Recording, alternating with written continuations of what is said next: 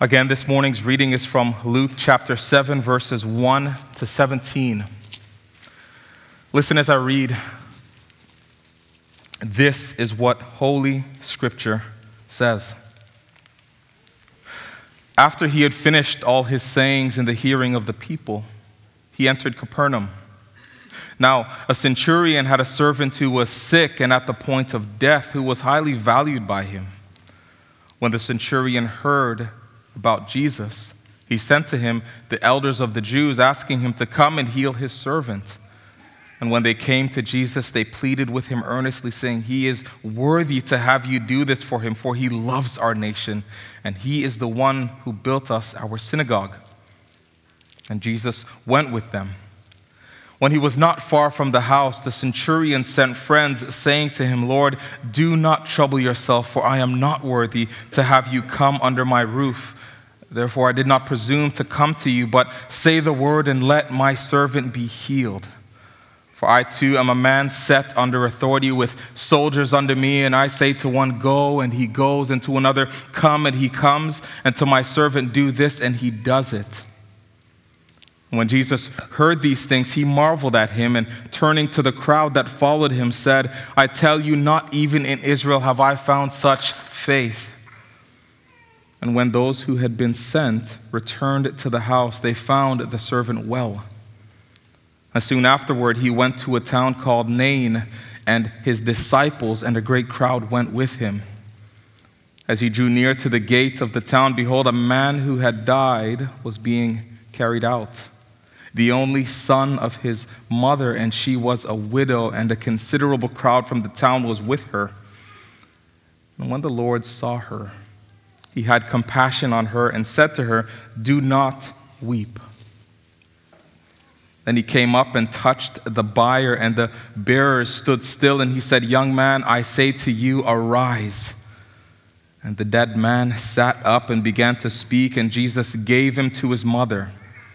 Fear seized them all, and they glorified God, saying, "A great prophet has risen among us, and God has visited his people." And this report about him spread throughout the whole of Judea and all the surrounding country. This is the word of the Lord. Thanks be to God. Please do take out your Bibles again, if you would, and turn to Luke chapter 7. Luke chapter 7, we'll be looking at the second portion of the passage that Dwight read for us just a few moments ago. So Luke 7, our focus will be on verses 11 to 17.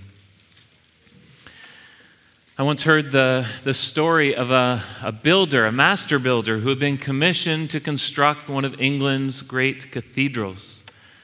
And so after he drew up his plans, he visited a quarry that was nearby so he could choose the stones that he would use in its construction. And so he went about and he looked for just the right stones for its foundations and for its pillars and for its buttresses and for its spires. And as he wandered about, eventually his eye fell on a certain stone, and he quickly picked it up, and he took the hammer that he carried with it, and he began to just rain down blows upon that stone. And if that stone had had a voice, I'm sure it would have cried out with the pain. It would have cried out and asked, "Why? Why are you doing this? Why me?" And the builder would have said, "It's okay. Just bear with me for a moment. I need to shape you. I need to shape you to fit you into this great work of art that I'm building for the glory of God." So if that stone would just endure the pain, it would see that the builder's plan is good. If that stone would just be patient, it would see that the pain is accomplishing something wonderful. And sure enough, when the cathedral had finally been built and it had finally come to completion, that stone had been carefully placed right there into one of its walls. And throughout the ages, that stone and all the stones around it, the building itself, just bore witness to the skill, to the wisdom of that builder.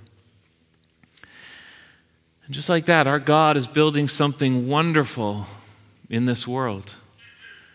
God is creating a masterpiece that showcases his genius, a masterpiece that will cause every knee to bow, that will cause every tongue to confess his name. And just as that builder carefully fit each stone into his building, our God carefully fits each one of his people into his plan. God prepares us for the work that he calls us to do. Some he prepares by giving them great riches.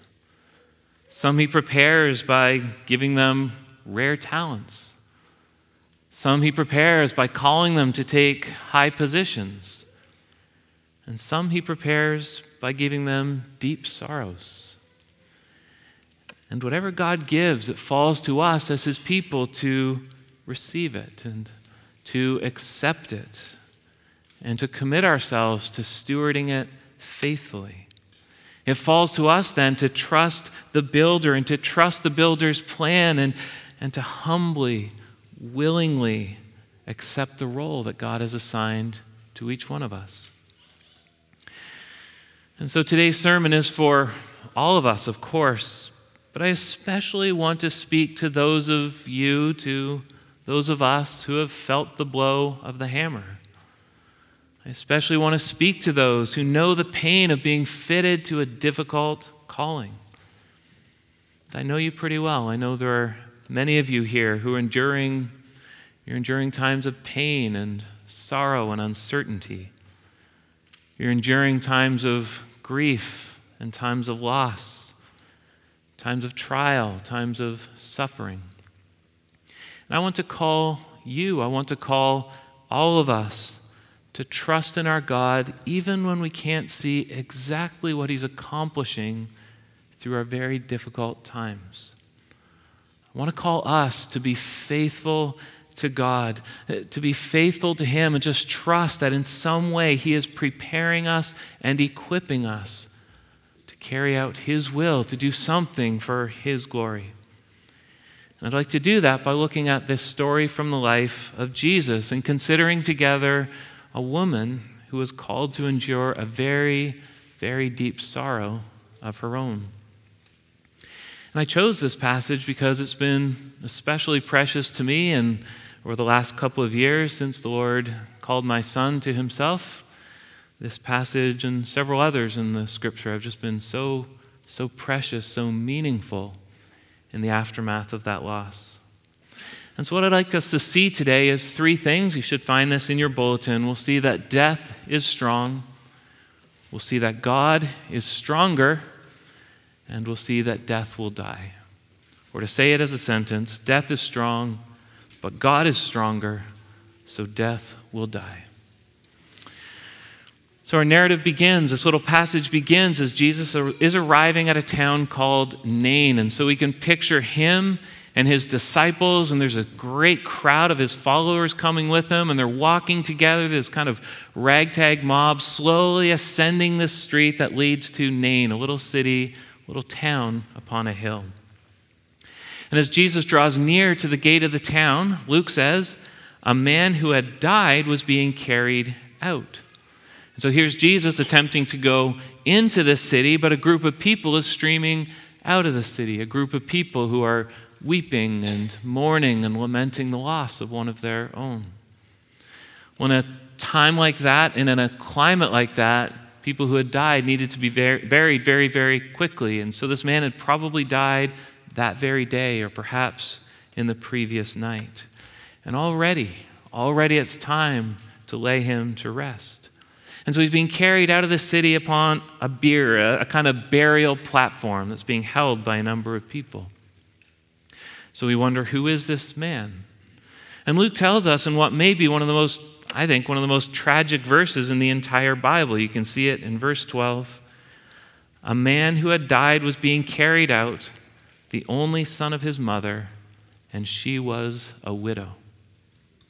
And so at the head of this crowd is a woman who must just be staggering under the weight of her grief. And we learn this is not her first time leading a procession from the town to the tombs, because at some point in the past, she'd lost her husband as well.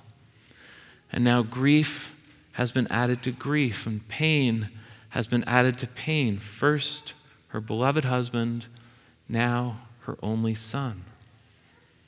We said death is powerful. Well, death has twice now exercised its power in her life, and it's left her bereaved. It's left her brokenhearted. Of course, when she suffered the loss of her husband, it was her firstborn son who had become head of the family. Her son who would be given the responsibility to care for her. But now he too is gone, and so what's left for her? Who will care for her? Who will meet her needs?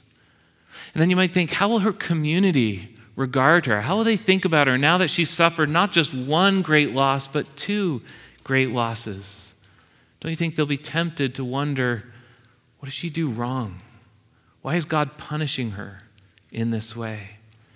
She must be tempted to echo Naomi and just say, call me Mara, for the Lord has dealt very bitterly with me.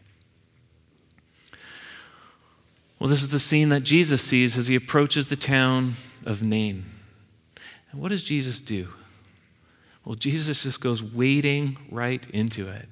He just goes wading right into all the sorrow and all the grief and all the pain. And isn't that just like our God? Isn't that just like our God to go right into the midst of humanity's pain and suffering and sadness, not to stand on the sidelines, but to get involved? So verse 13. And when the Lord saw her, he had compassion on her, and he said to her, do not weep. So Jesus sees this woman, and he has compassion on this woman. And I'm sure his compassion involves feelings, but it also involves action. And so he walks right up to her, and he speaks. He speaks to her, and he says, do not weep. Can you imagine saying those words? We need to understand just how strange this is. Jesus approaches a woman who's enduring the most difficult moment of her whole entire life, and he walks up to her and he doesn't say, oh, my condolences, or I'm so sorry. He says, do not weep. It's just a couple of years ago, as I said, we had to lay our dear Nick to rest, and several of you took hold of his coffin and you carried it through the cemetery. You made your way to that spot in the ground. Clinging to my arm was a woman who had lost her only son. Let me say, nothing would have been more shocking, nothing would have been more out of place, nothing would have been more heartless than for some stranger to come walking up to her, to look her in the eye and to say, do not weep. Don't weep, but this is real. This is real. My family's broken. My hopes are dashed. My heart's shattered. How can you tell me not to weep? These could have been the most cruel of all words. But there's a difference between Jesus' words and anyone else's words, in that Jesus has the ability to follow those words with action. He can do something. He can do something to turn this woman's mourning into laughter, to loose her sackcloth and to clothe her with joy. We'll see what he does in a moment, but first, I want to consider this. Aren't you thankful that our God is compassionate? Aren't you thankful that God promises he is close to the brokenhearted, that he saves those who are crushed in spirit? Aren't you thankful that he promises he will not break a bruised reed? He will not snuff out a smoldering wick. Aren't you thankful that just as a father shows compassion to his children, so the Lord shows compassion to those who fear him? He knows our frame. He knows we're just dust. And I tell you, we can't take this for granted. I've studied the religions of the world. There's almost no other faith, no other God created by the minds of men would be compassionate. But our God is so careful to understand. We know he is full of the most tender compassion toward us, his children. Our God draws very, very close to us in our sorrows. God's compassion draws him near to us when we cry out in pain and sorrow, when we cry out for help. Our God is always most present just when he's most needed. He's present by his word. He's present by his Spirit. He's present by his people. And right here in this story, he's present by his Son. We've seen that death is strong. Let's see that God is stronger. Verse 14. Then Jesus came up and touched the bier, and the bearers stood still. So he reaches out his hand and he touches that platform that the young man who's deceased, that the young man is lying upon. Why does it matter that he touches the platform? Why mention this little fact? Well, that's associated with death, and so to touch it is to immediately become ceremonially unclean. And yet, Jesus touches it without being unclean, without being defiled. So who could touch death and yet be untouched by death? There's something going on here. There's something happening in this story. Jesus speaks again, and he said, "Young man, I say to you, arise." Have you ever seen a dead body? I expect most of us have at one time or another. We've seen one of our friends or one of our family members laid in a casket, and we've stood there, we've taken our place, and we've gazed at their mortal remains. But I very much doubt that any of us have looked intently at that body and said, "I say to you, arise." We've wanted to. Of course we have. We've longed to see color come back to the cheeks and warmth come back to the body, but we know our words would have been futile. We may as well go outside and command the sun to set at noon. We may as well command the earth to reverse its orbit. We could cry out all day and we could plead all night. We could cut ourselves until we're bleeding like the prophets of Baal, and it would make no difference. Nothing would happen. We have no power over death. But what about Jesus? Verse 14. Jesus said, "Young man, I say to you, arise." And the dead man sat up and began to speak. You see what Jesus does here? Jesus goes toe to toe with death, and he shows who is master. Jesus stares death in the face, and he proves that he has supremacy even over death. See, when Jesus commands, all must obey. When Jesus orders, none can resist. When Jesus speaks, even the dead hear. Even the dead heed his voice. I love how Luke describes this. You have to see the little switch he made here. He says, the dead man sat up and began to speak. He's been talking about the young man, but now he tells us about the dead man. It's the dead man who sits up and speaks. And let me tell you, Luke knew as well as we do that dead men do not sit up and dead men do not speak. Dead men don't do anything because they can't do anything. And yet this dead man, this formerly dead man, he sits up and he speaks. He's proving that the words of Jesus have power. The words of Jesus have all the power of Almighty God. This man could no more disobey than creation could disobey when God said, "Let there be light." This man can no more disobey than the great deeps could disobey when God summoned them forth to flood the earth. This dead man can no more remain still than the course of history can remain still when God commands that trumpet to sound. When God speaks, there's no power, no force, no angel, no demon, no woman, no man can resist his will, not even a dead man. This world was created with a word. History will end with a word. Satan will be cast down with a word. Our loved ones will be raised up with a word. Death is overcome with a word. So death may be strong, but God is infinitely stronger. And hear this, what Jesus did to this man who was physically dead, he's done to those of us who were spiritually dead. Without Christ, we were dead in our sin. We were as dead in our souls as this young man was in his body. But God spoke. God spoke through the gospel, and he enabled us to hear. And so praise God that the word he spoke was powerful. Praise God that the word he spoke was living and active, that it pierced to the division of soul, of spirit, and of joints, and of marrow. Praise God that the word he spoke stirred our dead souls to life. Praise God that he has power over dead bodies, and he has power over dead souls. And so I ask, have you believed in Jesus Christ?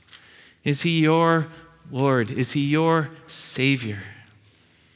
I want to speak especially to the younger people who are here. We've got some kids, we've got some teenagers, we've got some young adults. I want to speak to you especially and simply ask, have you believed in Jesus? And if you haven't, I just want to urge you to put your faith in him today. I want you to hear his voice as it calls you to repent and to believe. See, we're talking about a young man in this story. A young man who thought, I'm sure he had years and years ahead of him, decades still to live. And like that young man, my Nick, thought he had years and decades ahead of him. He was studying for a lifetime of ministry. He was preparing for a lifetime of marriage. He had all sorts of plans for the future.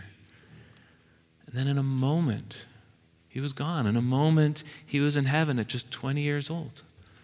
No medical condition, nothing he took, nothing he did, no accident. The Lord simply called him home. But what if Nick had delayed? What if he had said, hey, I got lots of time ahead of me. I got years and years to figure this thing out. So I'll worry about my soul later on. For now, I'm just going to live my life. It would have been too late. So my young friend, don't delay. There is no day like today. There really may be no tomorrow. We just don't know how many days God has appointed for each one of us. Jesus said, young man, I say to you, arise. And I want you to hear him saying that to you today. Arise, believe, obey, trust in Jesus Christ today. Back to our passage, verse 14. Jesus said, young man, I say to you, arise. And the dead man sat up and began to speak. What a glorious moment. It's fun to just picture it in your mind, the people gasping and screaming out in surprise and dancing for joy. God has done something miraculous. God has demonstrated that even though death is strong, God is stronger. And it's not even close. It's not even a fair fight. This is an elephant against a mouse, or a mountain against an anthill, or a battleship against a kayak. Death has power. Make no mistake, death has power. But only the power that God permits death to have, and only for as long as God permits death to have it. We've seen that death is strong. We've seen that God is stronger. I want to show just one more thing, which is simply death will die. I want to draw your attention to a little line that would be very easy to overlook or to see as just detail that has no great significance. Verse 15. The dead man sat up and began to speak, and here's what it says, and Jesus gave him to his mother. See, if we focus on this line, read the Bible carefully, look at every line, look at every word, this little line unlocks some really precious treasures. Why is that? Because you'll find this line is not just a description of something that happened, this line is also a quotation. This line is drawn verbatim from the book of 1 Kings. There's a story in 1 Kings about another widow who had lost her son, though this was hundreds of years prior. The book of 1 Kings tells about a great prophet named Elijah who went to a city called Zarephath, and there was a widow in that city who cares for him and who feeds him, and then tragically, the son of this widow gets sick and he dies. And so Elijah takes that child, and for some reason he stretches himself out upon him 3 times, and he prays, he pleads with the Lord. And here's what it says. And the Lord listened to the voice of Elijah, and the life of the child came into him again, and he revived. And Elijah took the child and brought him down from the upper chamber into the house and gave him to his mother. Very same words. And so what Luke is doing here is he's very deliberately drawing a line from Jesus all the way back to Elijah. He's making sure we understand that there's some kind of a connection here. And really what he's doing is he's setting this story within the sweep of redemptive history, the grand sweep of what God is doing in this world, part of God's unfolding purposes in this world. He needs us to know that these aren't two isolated stories, one in 1 Kings and one here in Luke. He wants us to know that these are really just two chapters in the same story.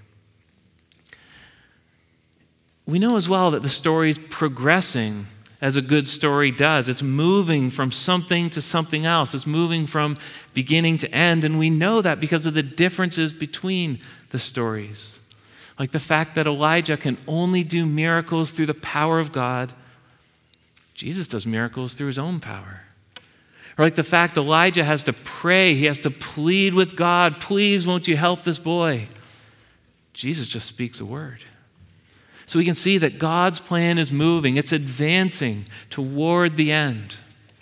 See, we can miss this connection. But the people, they understand. Because verse 16, it says they're seized with fear and they glorify God and they say, a great prophet has arisen among us.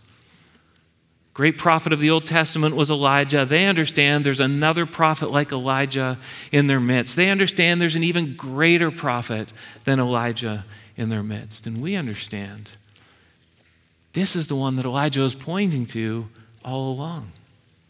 And so this story draws connections from the past to the present. It draws connections from what God has done to what he is doing in this unfolding of his master plan. But it also draws connections from the present to the future, from what God is doing to what God will do. See, the people say, a great prophet has arisen among us. They say something else. They cry out, God has visited his people. See, they know that God's power and presence is with them in a new way, in a pronounced way, in an undeniable way. They've observed what Jesus has done, and they know something unique and something wonderful is happening right here before their eyes. There's no doubt whatsoever in their minds that God has visited his people. His presence is right there with him in the person of Jesus Christ. And just as Christ has visited his people, we know that Christ once again will visit his people on that glorious day when he returns. Because even though, of course, Jesus was put to death, death could not hold him. Death had no power over him. And so he rose and he ascended into heaven, but the time is coming when he will return. God will visit his people, and we will never, ever be parted from his presence. And so surely through the resurrection of this young man, surely through his resurrection, we're meant to see the resurrection of all those, everyone who's ever fallen asleep in the Lord. Surely as this young man opened his eyes and the first thing he saw was Jesus Christ, surely we should see you and me opening our eyes to see the face of the very one who has saved us from death, who saved us through death. Surely in these characters, surely we should see this widow as standing in for every widow, having her sorrows soothed by the Lord himself. Here in the story is really every broken-hearted mother receiving back from Jesus the child she surrendered to the arms of Jesus. Here's every grief being comforted and every wrong being made right. The one who defeated death in this man's life will defeat death once and for all. The one who brought comfort to this mother, he'll bring comfort to all of us who love him. I began by telling of a stone that had been crying out in pain and bewilderment as it felt the blow of the hammer. It felt the blow of the hammer as that master builder was preparing it to take its place in his cathedral. And I'm sure that widow in our story cried out as well. I'm sure she wondered why God's providence had directed she would go through something so painful as the death of her only son. But then she got her answer. She got her answer when God raised him. It's clear that God's purpose in her tragedy was to testify through all the ages that Jesus Christ has power over death. For 2,000 years, just think about it. For 2,000 years, people have been reading the story of this otherwise unknown woman, and they've been learning exactly what we've learned today. Death is strong, God is stronger, and ultimately, death itself will die. And I'm sure that woman would gladly testify she is content. She was content even to pass through that pain because of how God used it, what God was up to in it and through it. We all experience times of pain and sorrow, and like that stone, like that woman, we cry out in pain, and we long to know why. It can seem so purposeless. Unlike that stone and unlike that woman, God doesn't usually reveal why. He doesn't tell us here and now why we're going through these situations. He doesn't reveal to us the exact reasons we need to endure these difficulties and endure these trials and endure these losses. And so we suffer without clear answers. But we never suffer without hope. Never without hope. For surely God is as compassionate toward us as he was toward this woman. Surely God has purposes in our sorrows just as much as he had purposes in her sorrows. Surely, just like that master builder is up to something in her life, surely he's up to something in our lives as well.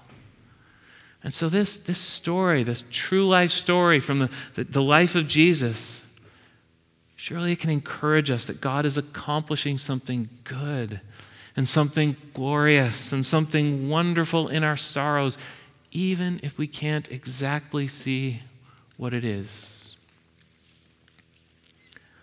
I know there are people sitting here today who suffer with pain, constant, terrible physical pain. I know there are people here who have experienced miscarriages, sometimes a number of miscarriages. I know there are people here whose children have turned away from their parents, perhaps turned away from the Lord. There's widows here and widowers. There's people who have lost a son or a daughter, a brother or a sister. There's so much pain. And yet we need to know and believe that somehow even this is God's will for you. Somehow even this comes from his fatherly hand. Somehow even this is in some way fitting and preparing you for God's own purposes. It's precious to him. It's meaningful to him. And you can be certain that someday, even if not until eternity, even if not until we're with him, somehow it will all make sense. Somehow we'll see it will showcase his glory. As we wrap up, here's something to consider. How long was the gap between when that woman experienced her greatest grief and when she experienced her greatest joy? How long was that stretch of time? Probably no more than a few hours, maybe an evening and a morning. And I ask, is there really that much more time between the sorrows we endure today and the full and final comfort we will someday receive? So we need to be eternal thinkers here. We have an entire eternity stretching out ahead of us, endless ages in God's perfect presence. And so with that in mind, thinking eternally, how long is this stretch of time between our grief and our comfort? See, when the Apostle Paul considered his pains, when he considered his afflictions, and make no mistake, he suffered terribly. These were deep pains. These were terrible afflictions. He declared, these are light and momentary. That only makes sense. It only makes sense if Paul knew that what awaited him was glorious and eternal. So what Paul was doing was he was drawing hope from the future. By faith, he was just reaching into the future. He was reaching into the boundless storehouses of heaven. He was just grabbing great handfuls of hope and joy and peace, things that would sustain him here on earth. So even though in the present his pains were weighty, momentous, he was absolutely convinced that when he took them in the light of what was to come, they would be light and momentary. So don't you see how long eternity must be and how great the glory to come must be that would make even his deepest sorrows just pale in comparison?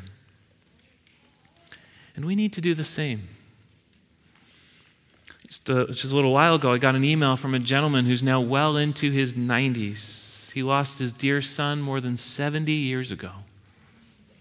That's a long time. It's a long time to be carrying a deep sorrow. It's a whole lifetime. But now this man, he wrote me just to say, my time's almost here. He's looking forward to it. He knows that reunion is imminent. It's so close, he can almost feel it. So close. He knows it's almost there. He can almost feel it. Almost feel his son's arms around him again. Let me ask.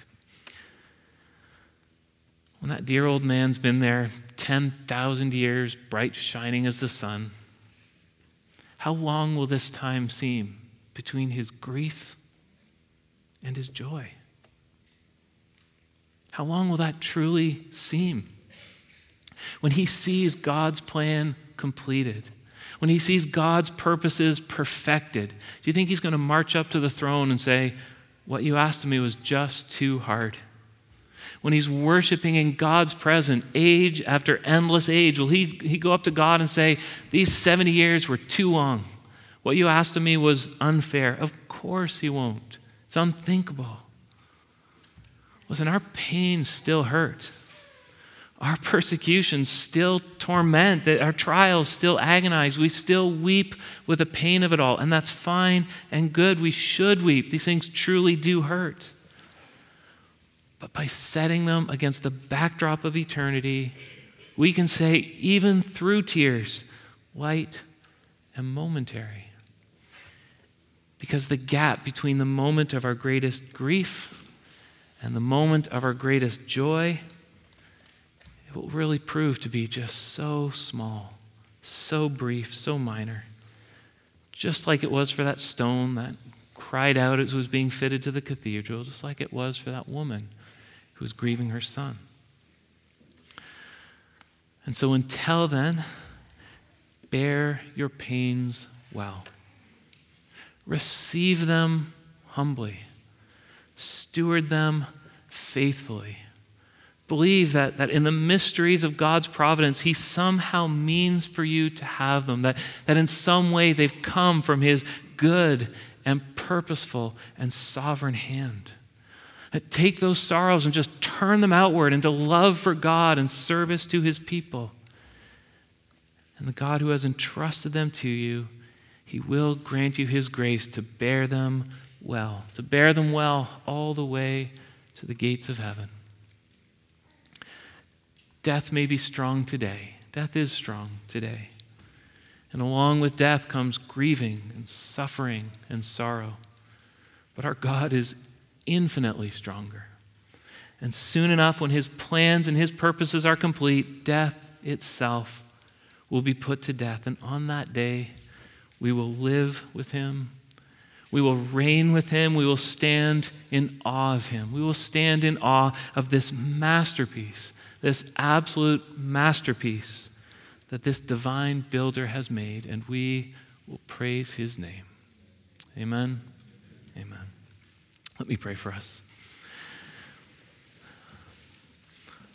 Father, we know and we experience the fact that you call us to endure many things, many pains and many sorrows on this path to heaven.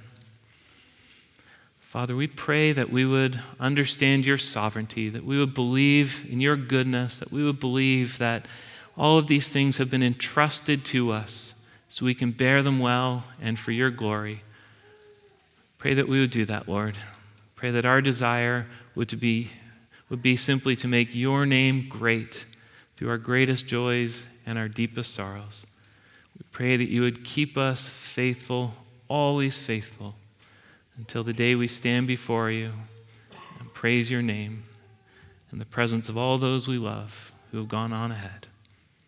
Pray this in Christ's name. Amen. Amen.